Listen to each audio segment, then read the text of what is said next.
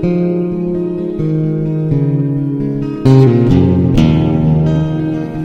Corinthians chapter 7 starts in verse 1 by saying, "Therefore, having these promises, beloved, let us cleanse ourselves from all filthiness of the flesh and the spirit, perfecting holiness in the fear of God."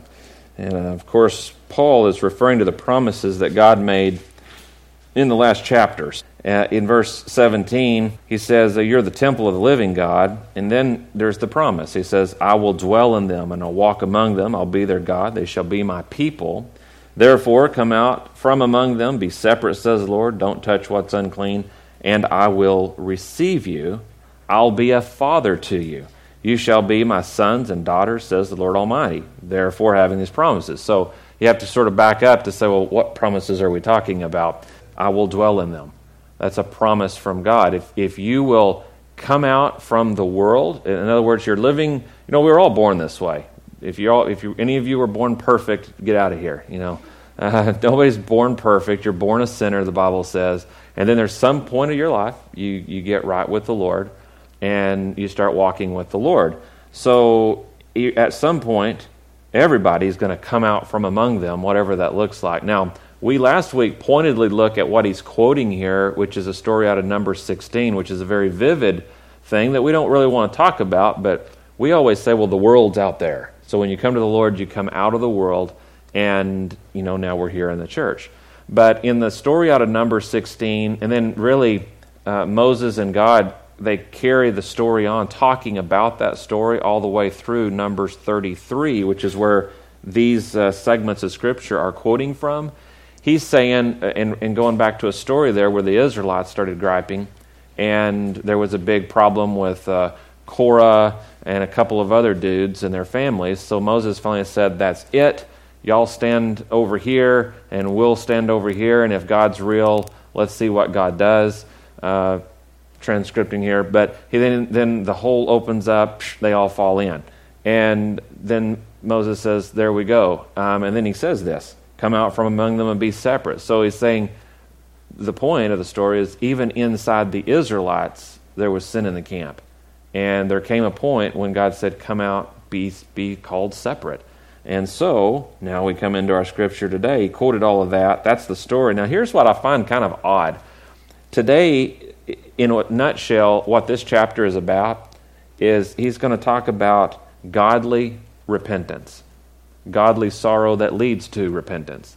And I'm thinking, well, Paul, you kind of mixed it up.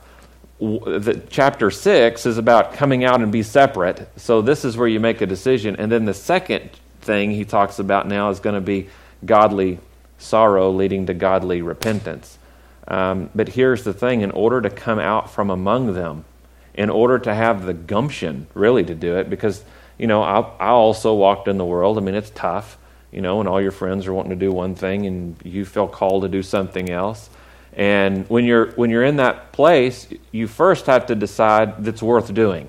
To come out from among, I'm going to be counted as separate from what everyone else is doing. And so then to understand what this godly sorrow is going to cause you to become, first you have to separate. And so it actually does make sense, though on first notice it doesn't. So we'll look at this.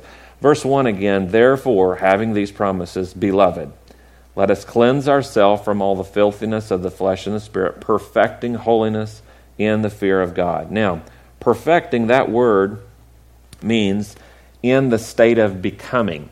So perfecting is it's sort of like filling the gas tank. At what point is it full? Well, not until you actually hit, the F, full.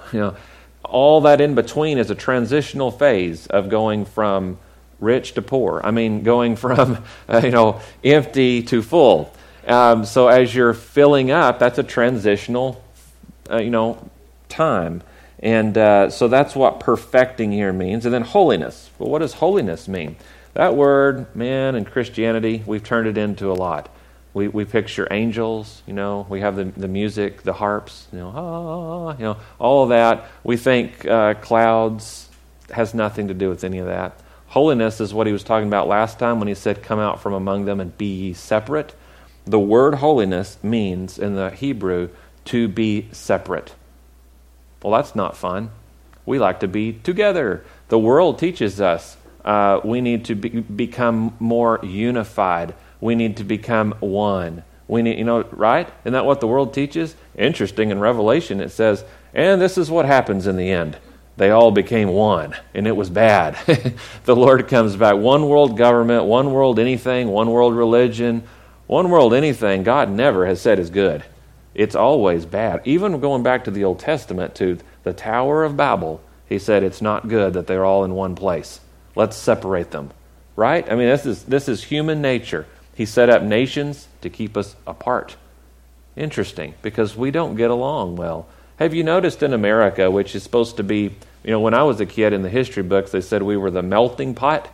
And now, here lately, somebody came up and said, no, we're a salad bowl. Like, whatever.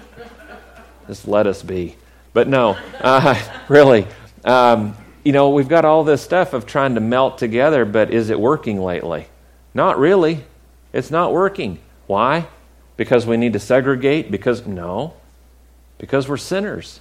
That's why it never works. Since year one, people don't get along. Isn't that interesting? So here, holiness is to be separated not from something, but to God. Because see, what we're doing in this country is we're worried about being separated from. But the Bible says, no, be separate from the world and separated unto God. It's not about not having a master. Here in America, we're all about liberty and freedom. Well, freedom is not really freedom unless you know really what you're free from and what you're free to go cling to. It's not about not having a master. We're so worried in the nation right now about slavery and masters. It's not about that. We're all slaves. Look at the New Testament. The whole thing. So you're slaves to your health. You're slaves to your banking. You're slaves to your job. You're a slave whether you want to be or not. We're all slaves. But I found Jesus Christ. And as Paul started so many of his epistles, Paul, the bondservant, you know what that word means? Bondservant. They watered it down. You can actually read some of the notes when they were transliterating some of the most popular Bibles today, and they worried about, do we put slavery into the New Testament, because that's not popular. And so they watered that word down. Bondservant, it means bondslave. You're a bondslave to Jesus. It's not about not having a master, it's about having the right one in your life. Who's going to tell you what to do? Jesus Christ. The Word of God is going to be my master, you see. That's where we live. So we're perfecting holiness. We come out from among the world. We come out from among those who are false teachers, who are false whatevers, as Numbers said there in the last chapter, and Paul quoted. We come out from among, and we're separated unto God. We're perfecting holiness in the fear of God. This isn't just from people, by the way. Holiness is separation from two things the Bible points out clearly. One, evil people, or people who aren't going the same way you're going, as chapter 6 pointed out. Second thing, evil actions, as what we ourselves do, that are from the world. It's things they give us. 1 Peter 1, 14 and 15 talk about that. Come out from among the world and all the habits of the world and the things that they sell us and say, you've got to be involved in this, and fornication and going and getting drunk and having all this worldly junk going on. He says, come out from among all of that stuff. So it's our actions and it's people. It's all of that combined, and it's to be separated to God. He says in verse 2, open your hearts to us. We've wronged no one. We have corrupted no one. We've cheated no one. He says that because it's hard when you write this stuff about come out from among others that he knows it's going to cause problems. So he says, open your hearts to us. We haven't wronged anybody. I don't say this to condemn, for I've said before that you're in our hearts to die together and to live together. So he's saying we're doing Christian life together as a church. That's what he's writing to him. He says, I didn't tell you this to cause problems. I told you this because we're doing life together and I actually care for you guys. Great is my boldness of speech towards you, he says. Great is my boasting on your behalf. I'm filled with comfort. I'm exceedingly joyful in all of our tribulation. It's kind of hard to say. He says, basically in verse 4, his boldness of speech toward them is to speak the truth. Even though it might sting today, he says, the truth is worth it, and I want to perfect this holiness within you. But he also says, great is my boasting. In other words, I'm really proud of you guys because I told you some hard things, and you searched your heart out to see what was true and right. You were good Bereans, remember, as he said earlier, where you've heard the word and then you went to search it out to see, is what you're saying matching the word of God? And then you're acting on it. So great is my boasting on your behalf. I'm filled with comfort that you're acting right. Remember the sin way back in chapters 3 and 4. He alluded back to it from 1 Corinthians, the first letter he wrote. The sin was simply this. There was a guy, he came to church, and he had sex with his dad's wife. Probably not his mother. It was probably a new wife. And the church then swept it under the rug. They just said, oh, well, we're not going to say anything about it, even though there's a problem right here in the midst. And Paul lost it. What?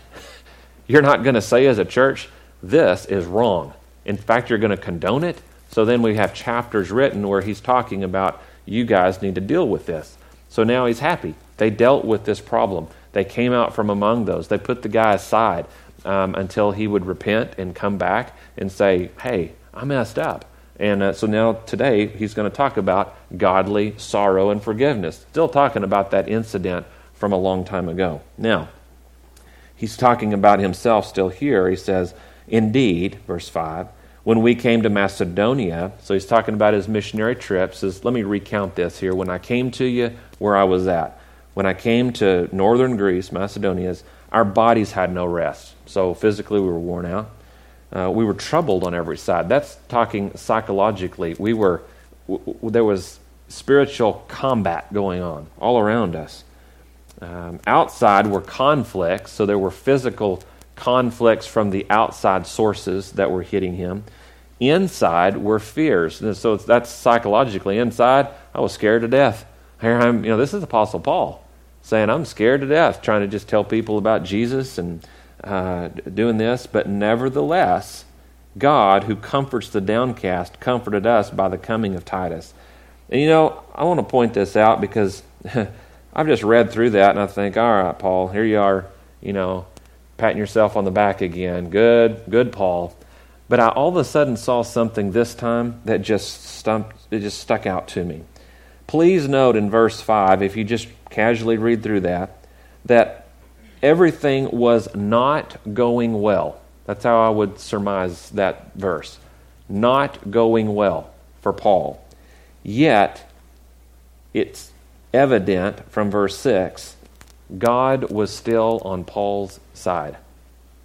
So everything was not going well in his life, and yet God was still on his side.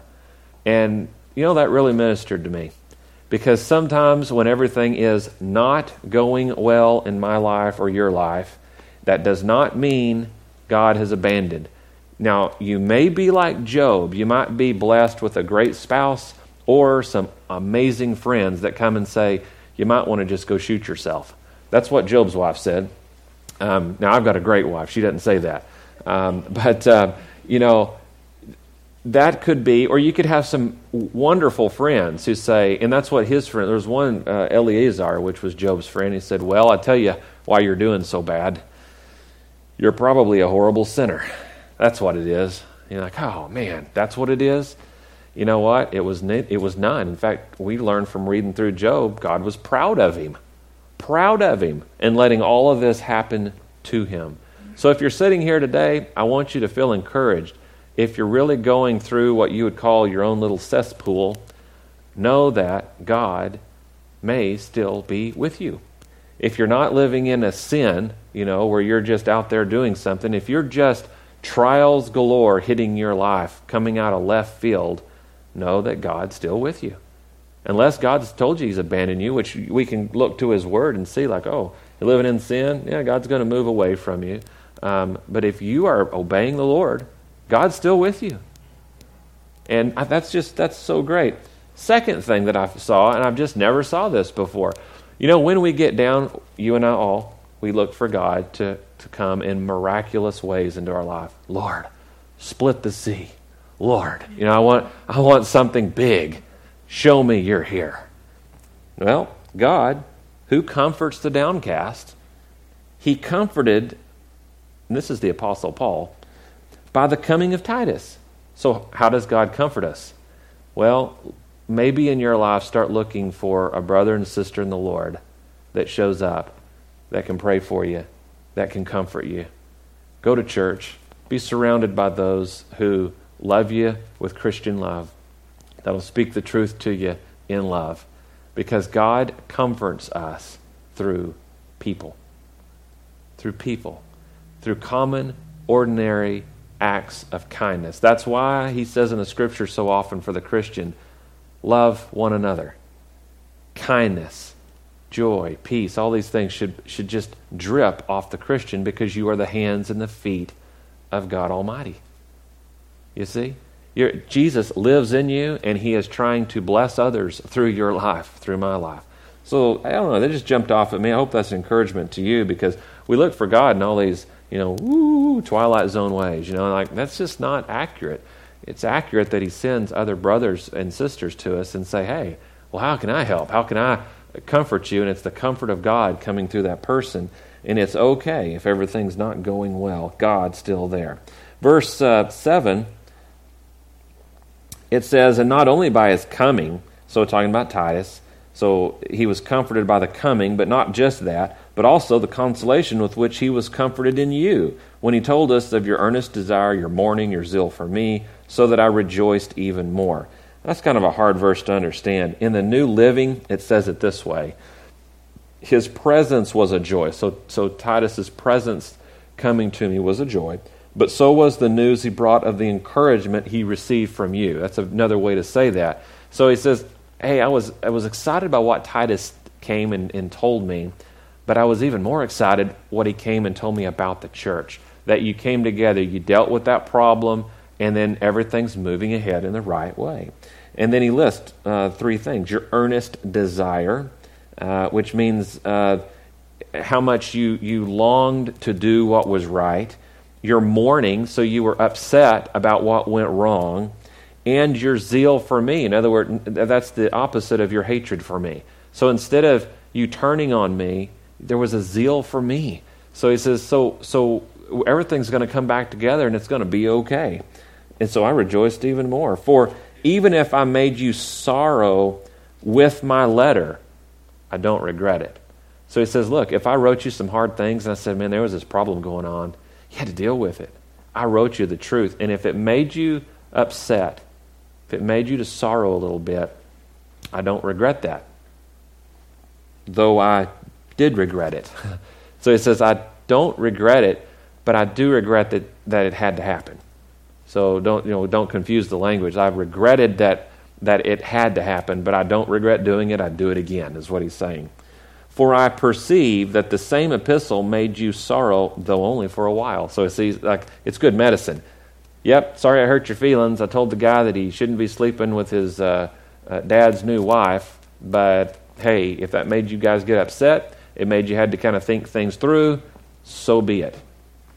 Now I rejoice, not that you were made sorry, but that your sorrow led to repentance. So in other words, this is cool. He says, I didn't want to just hurt your feelings with this stuff. I wanted it to end somewhere. I wanted your sorrow to lead to a repentance.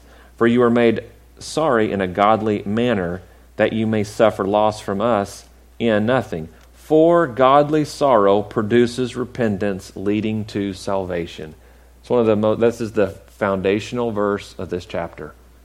Godly sorrow produces repentance, and that it leads to salvation, not to be regretted.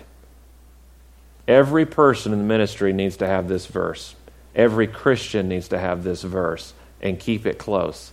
If you speak the truth and somebody says, well, the emotional response you wanted, which was for me to go, oh, that was amazing, doesn't happen. In fact, they go, well, that was hard to hear, and now I'm kind of hacked off at you. You know what? Christians, you all need to develop thick skin and really soft hearts. That's what we all have to have in the ministry. Because you have to speak the truth in love always. Jesus came, and he spoke the truth. And there were many that said, there in John, it said, these things are too hard for me. And they walked away. Did it hurt Jesus' feelings? Probably. But he didn't chase after them. He kept teaching the Word. Be faithful wherever God has put you. Teach the Word. Stand up for Jesus Christ. Stand up for the fruit of the Spirit, that it is true, that it works. If you have Jesus in your heart, the fruit of the Spirit should come out, and it should look like love. It should look like kindness. It should look like gentleness, and it should, above all, look like truth. Speak the truth about Jesus Christ and who He is, what He's done in your heart. Always speak and act the truth. Godly sorrow produces repentance. There's something I want to share with you. And there's a story, the best story in the whole Bible about repentance. And we'll read through this. It's over in 2 Samuel chapter 11. And most of you probably know this story. It's talking about King David. It says there in verse 1, chapter 11, 2 Samuel, it happened in the spring of the year. It's time when kings, they go out to battle. That David, he's old by this time. He's been fighting a long time, but King David is kind of old. So he stays behind. I say old. He was in his 40s, we think, maybe early 50s. But he sent Joab, his servants with him, all of Israel, and they destroyed the people of Ammon, besieged Rabbah, but David remained at Jerusalem. So everybody else goes to war. David goes, not this year. I'm going to stay home, stay in my castle. It happened one evening. David arose from his bed. He walked on the roof of the king's house. All their roofs over there, flat veranda type rooftop. So David's out strolling on his roof.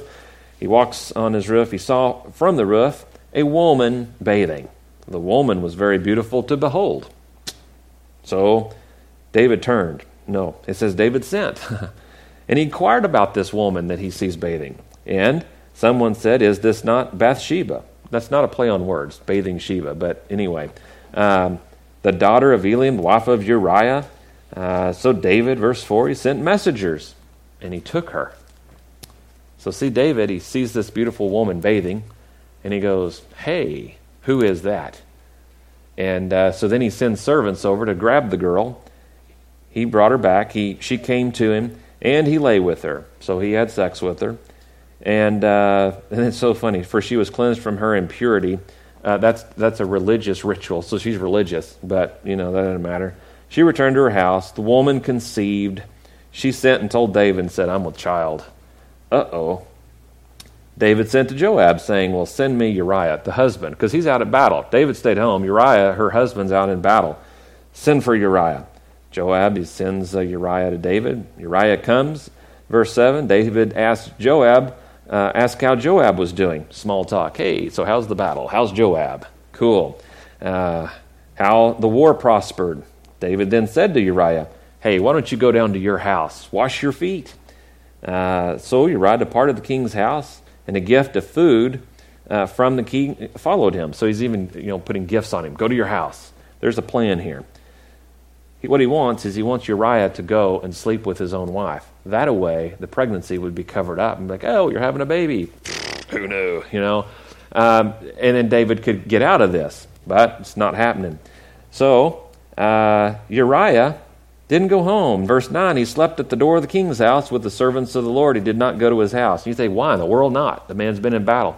Same code that you have today. And a lot of warriors, they go to battle and they say, it's kind of like boxers, we're not going to have sex until we beat this deal because we're going to be whatever, And so the same thing on the battlefield. That's like, if those guys are out there, I'm not going to go home and be with my wife while everybody else is off fighting. So he has more going for him than King David at this point. So it was told to David, verse 10, Uriah didn't go to his house. David said to Uriah, did you not come from a journey? Why did you not go to your house? No, you've been away from your wife all this time. You didn't go to your house? Uriah says to David, the ark and Israel and Judah are dwelling in tents. They're off out in the battlefield, in other words. And my lord Joab and the servants of the Lord, they're encamped in open fields. Shall I then go to my house and eat and drink and lie with my wife? As you live and as your soul lives, I will not do this thing. What do you do with honest people? So, verse 12, David says to Uriah, well, wait here today also, Tomorrow I'll let you depart. He says, maybe one more night. The guy's going to cave, night 2, right?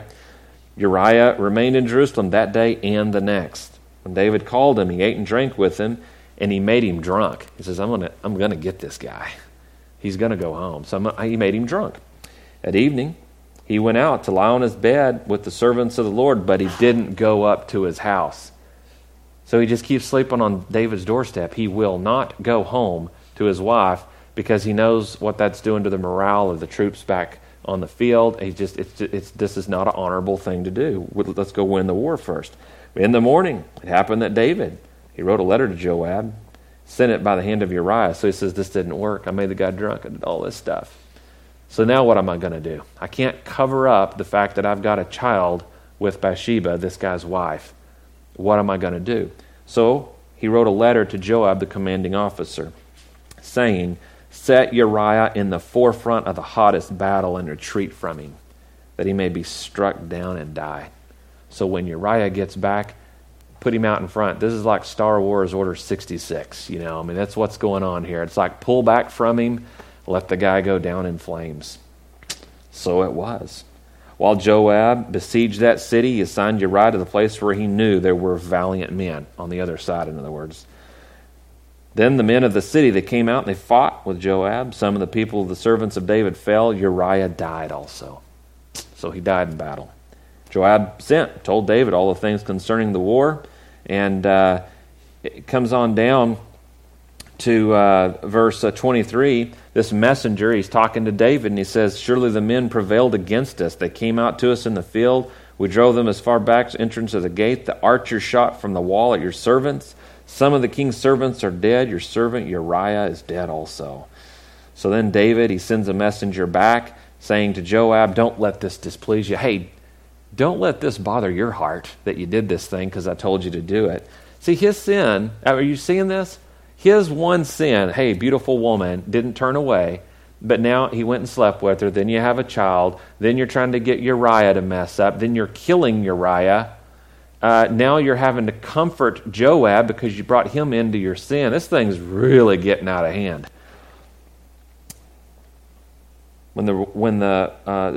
Encourage him, he says in verse 25, that it's okay, Joab. Well, verse 26, chapter ends, the wife of Uriah heard, that's Bathsheba, that her husband was dead. She mourned for her husband. And when her mourning was over, David sent and brought her to his house, and she became his wife and bore him that son. Pretty bad way to end, King David. But the thing that David had done displeased the Lord. I bet it did. Well, then we come into chapter 12. This is where it starts getting interesting when you talk about, and see, we're still back in our text on this verse. Godly sorrow produces repentance leading to salvation. I'm getting there. Stick with me. So, 2 Samuel chapter 12, this has happened. Terrible story. The Lord sent Nathan. He's a prophet, okay, to David. And he came to him and he says, and he does this story. This is cool because I thought of this too. Sometimes we want to speak to each other in our culture and we're just real pointed, we don't have a lot of finesse anymore. Try telling somebody a parable. Hey, have you ever considered this story? Listen to this. This is beautiful. A good way to learn to speak and communicate.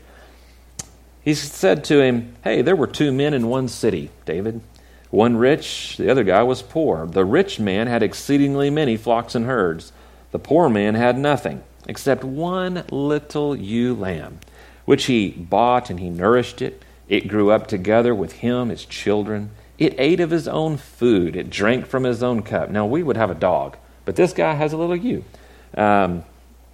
It drank from his own cup. That's nasty. And it lay on his bosom. It was like a daughter to him. And a traveler came to the rich man, and the rich man refused to take from his own flock. So he's got all of these ewes. Poor man's got the one. But he refuses to take one of his own to prepare a meal. So he took the poor man's lamb, the one little ewe he had that was eaten out of his cup, and he prepared it for the man who had come to him. Cook it up. So David, here in this little story, his anger was greatly aroused against this man. And he said to Nathan, well, as the Lord lives, this man has done a terrible thing. He shall surely die. This guy's terrible. He's going to take this one guy's ewe. This is horrible. He shall restore fourfold for the lamb because he did this thing and because he had no pity. So, wow, he's going to restore and then kill him, I guess. I would have said that opposite, but, well, then Nathan says to David, you are the man. This is you, David. That story, fake story, you are the man.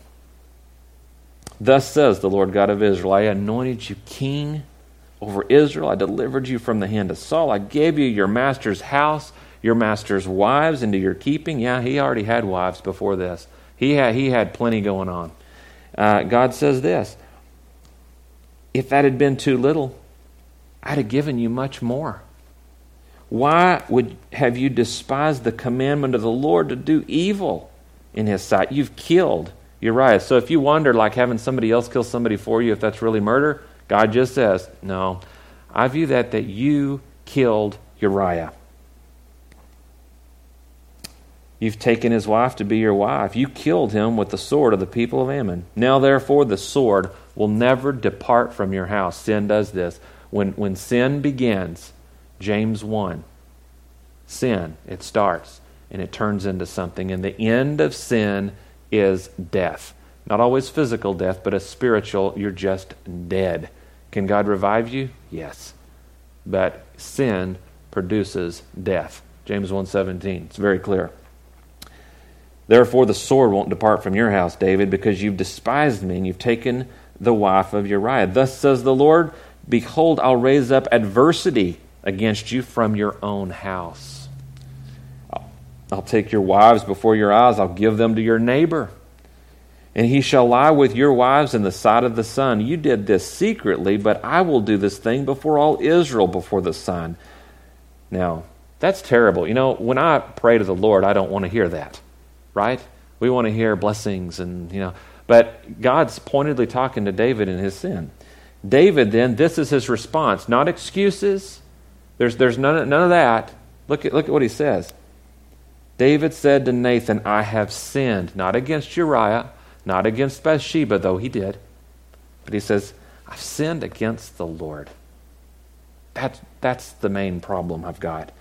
Nathan said to David, the Lord has also put away your sin. You shall not die. However, because by this deed you've given great occasion to the enemies of the Lord to blaspheme, the child who is born to you shall surely die. So, consequence of sin, though you're forgiven, is still there. Isn't that interesting? Now, one other scripture I want to read to you real fast. Psalms 51. This Psalms, David penned and he wrote talking about godly sorrow that leads to repentance. And this is what repentance looks like. It's worked from the Old Testament all the way to now. The old patriarchs were saved because they had faith in a God. They repented of their sins, faith in what Jesus would do. We are Christians today because we believe that Jesus came, that he died on the cross for our sins, and we're looking back to it. So it's a mirror from both sides looking at the same situation.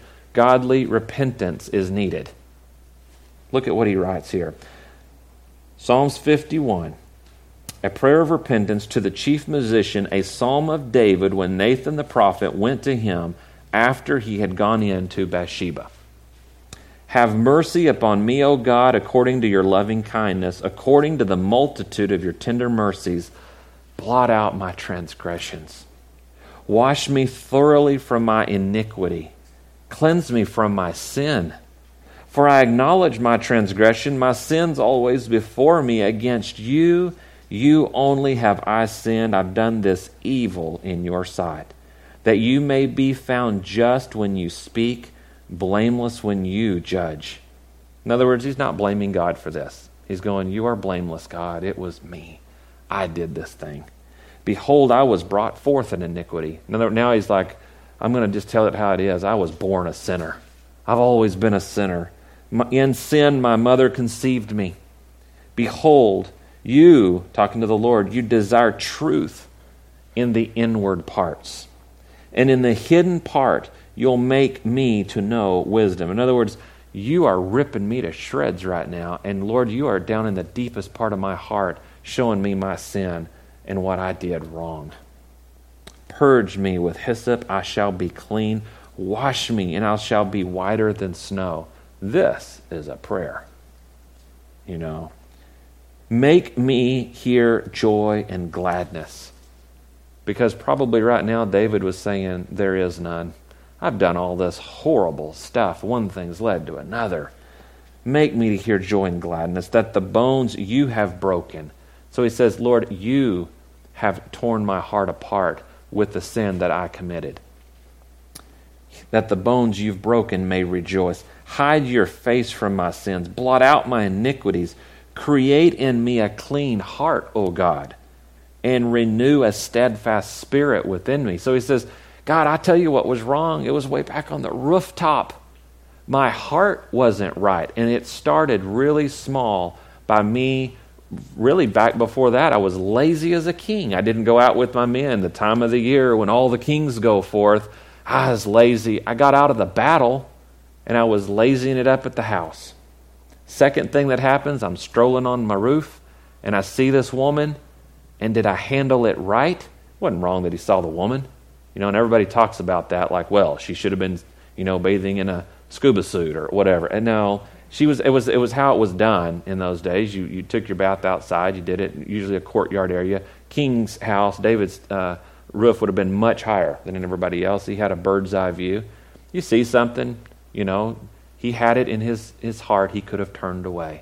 And he's saying here, it was my heart. It wasn't Uriah and all the other stuff that happened. It was right there at the beginning.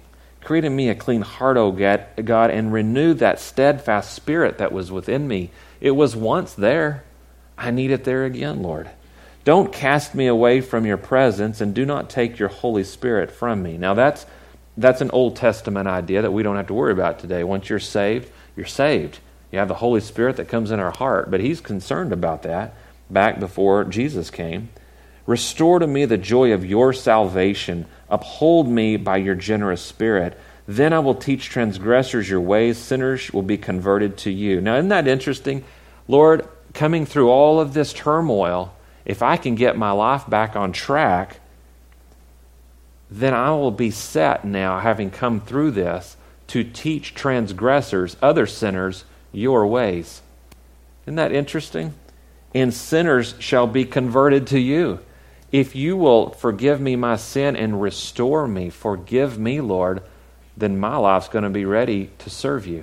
That's interesting. We think, you can't serve God if you've gone through a bunch of stuff. En contraire, you can serve God much better when you've gone through heartache and sin yourself. You are now graduated, you see. He says, deliver me from the guilt of bloodshed, O God, the God of my salvation. My tongue shall sing aloud of your righteousness. O Lord, open my lips. My mouth shall show forth your praise. This is a heart change. This is repentance that led to something. Then, amazing what he says here. For you do not desire sacrifice, or else I would give it. He knows the temple and all that animal dying and all of that was the Levites' way. He said, that's not really, it's a picture of Jesus that's going to come in the future. It doesn't actually mean anything to you, Lord. But we're all looking ahead to Jesus. You don't desire it. If you did, I'd give it. You don't delight in burnt offerings. God's not sadistic. He wasn't happy that literally, history tells us, tens of thousands of animals on the big days at the temple were killed daily. God doesn't delight in all that. It was a picture of the blood of Jesus Christ that would be shed for us one day. It was all meant to be a picture, which is why it's so ridiculous the Jews are wanting to go back to that. We have Jesus. We don't need all of that. You don't delight in it. The sacrifices of God, now this, pay attention and listen to this, because this is what God is still after today. They are a broken spirit. It's when you go, forgive me, Lord.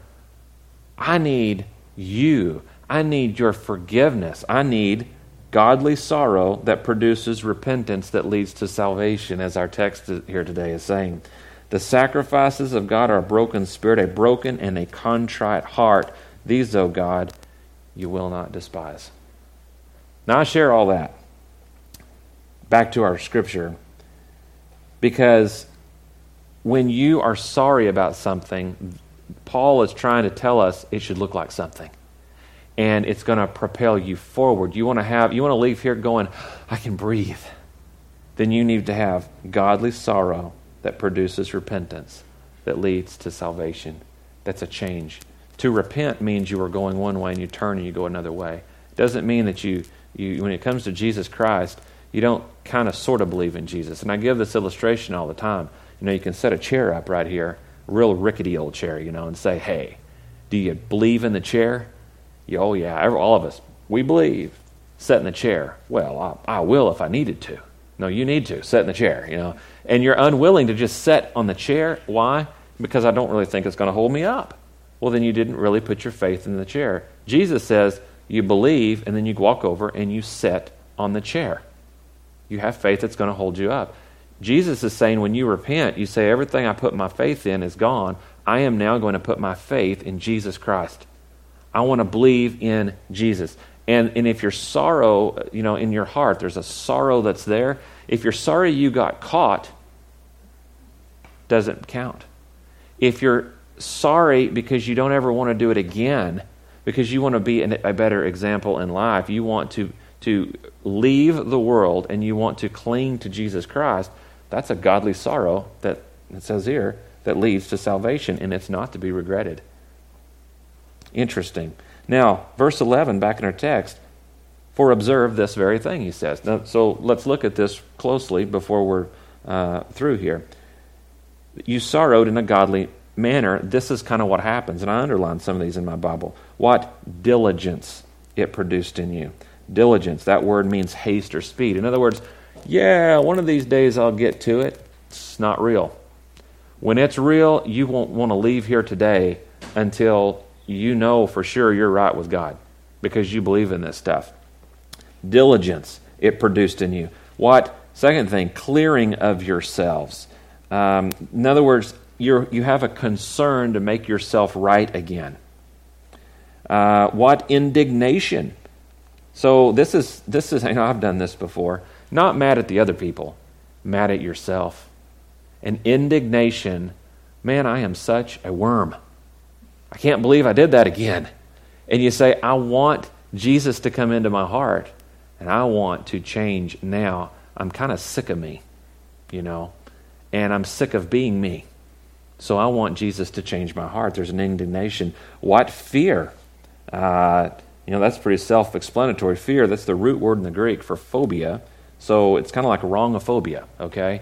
I'm afraid of being wrong and on the wrong side of things. So I want to be right. That's what the root word for righteousness. It's what God says is right.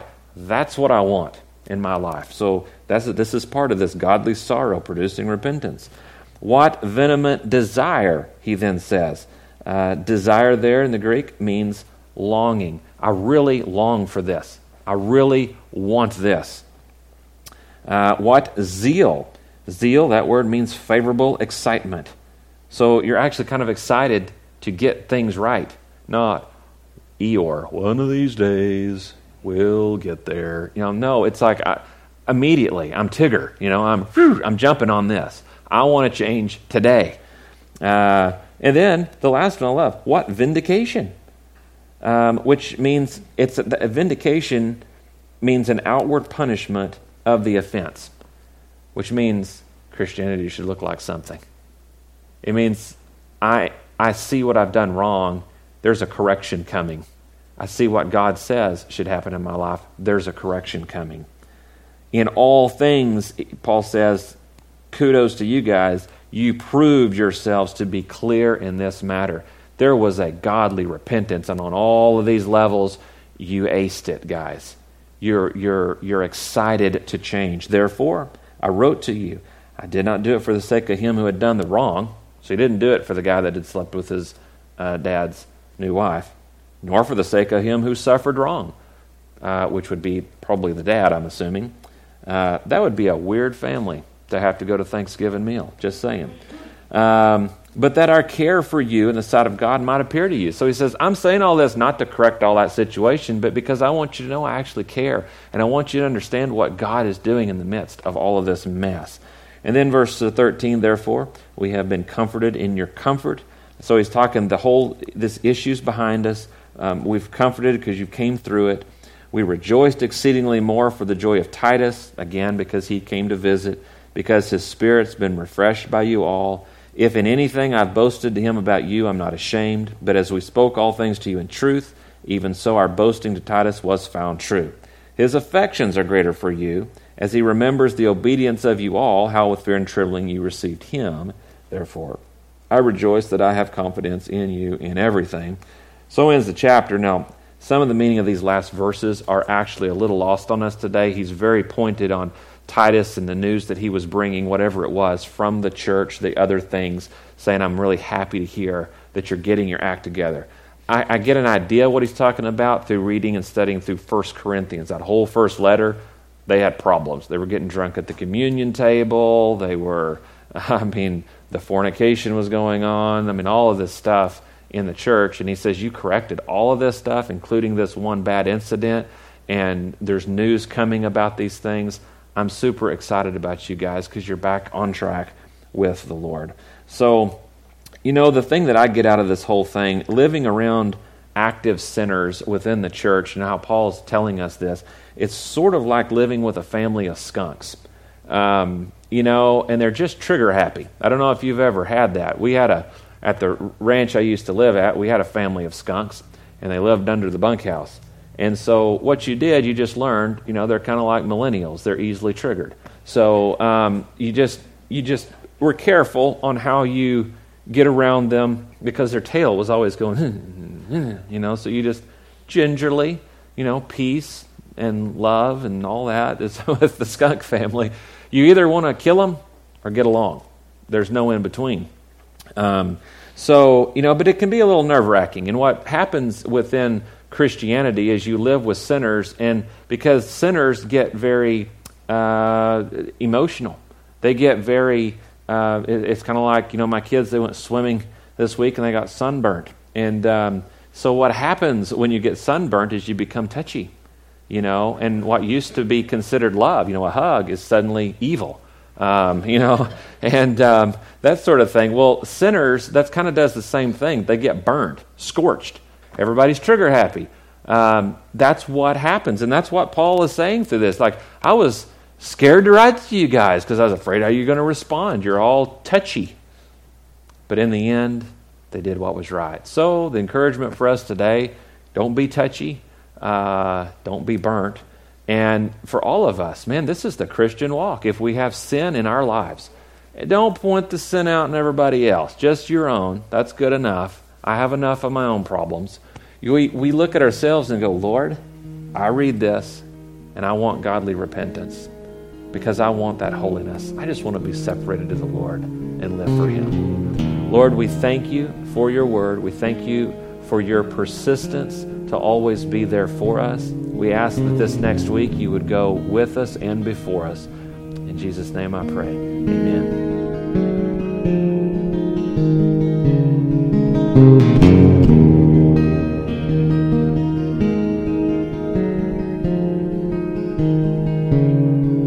Thank you.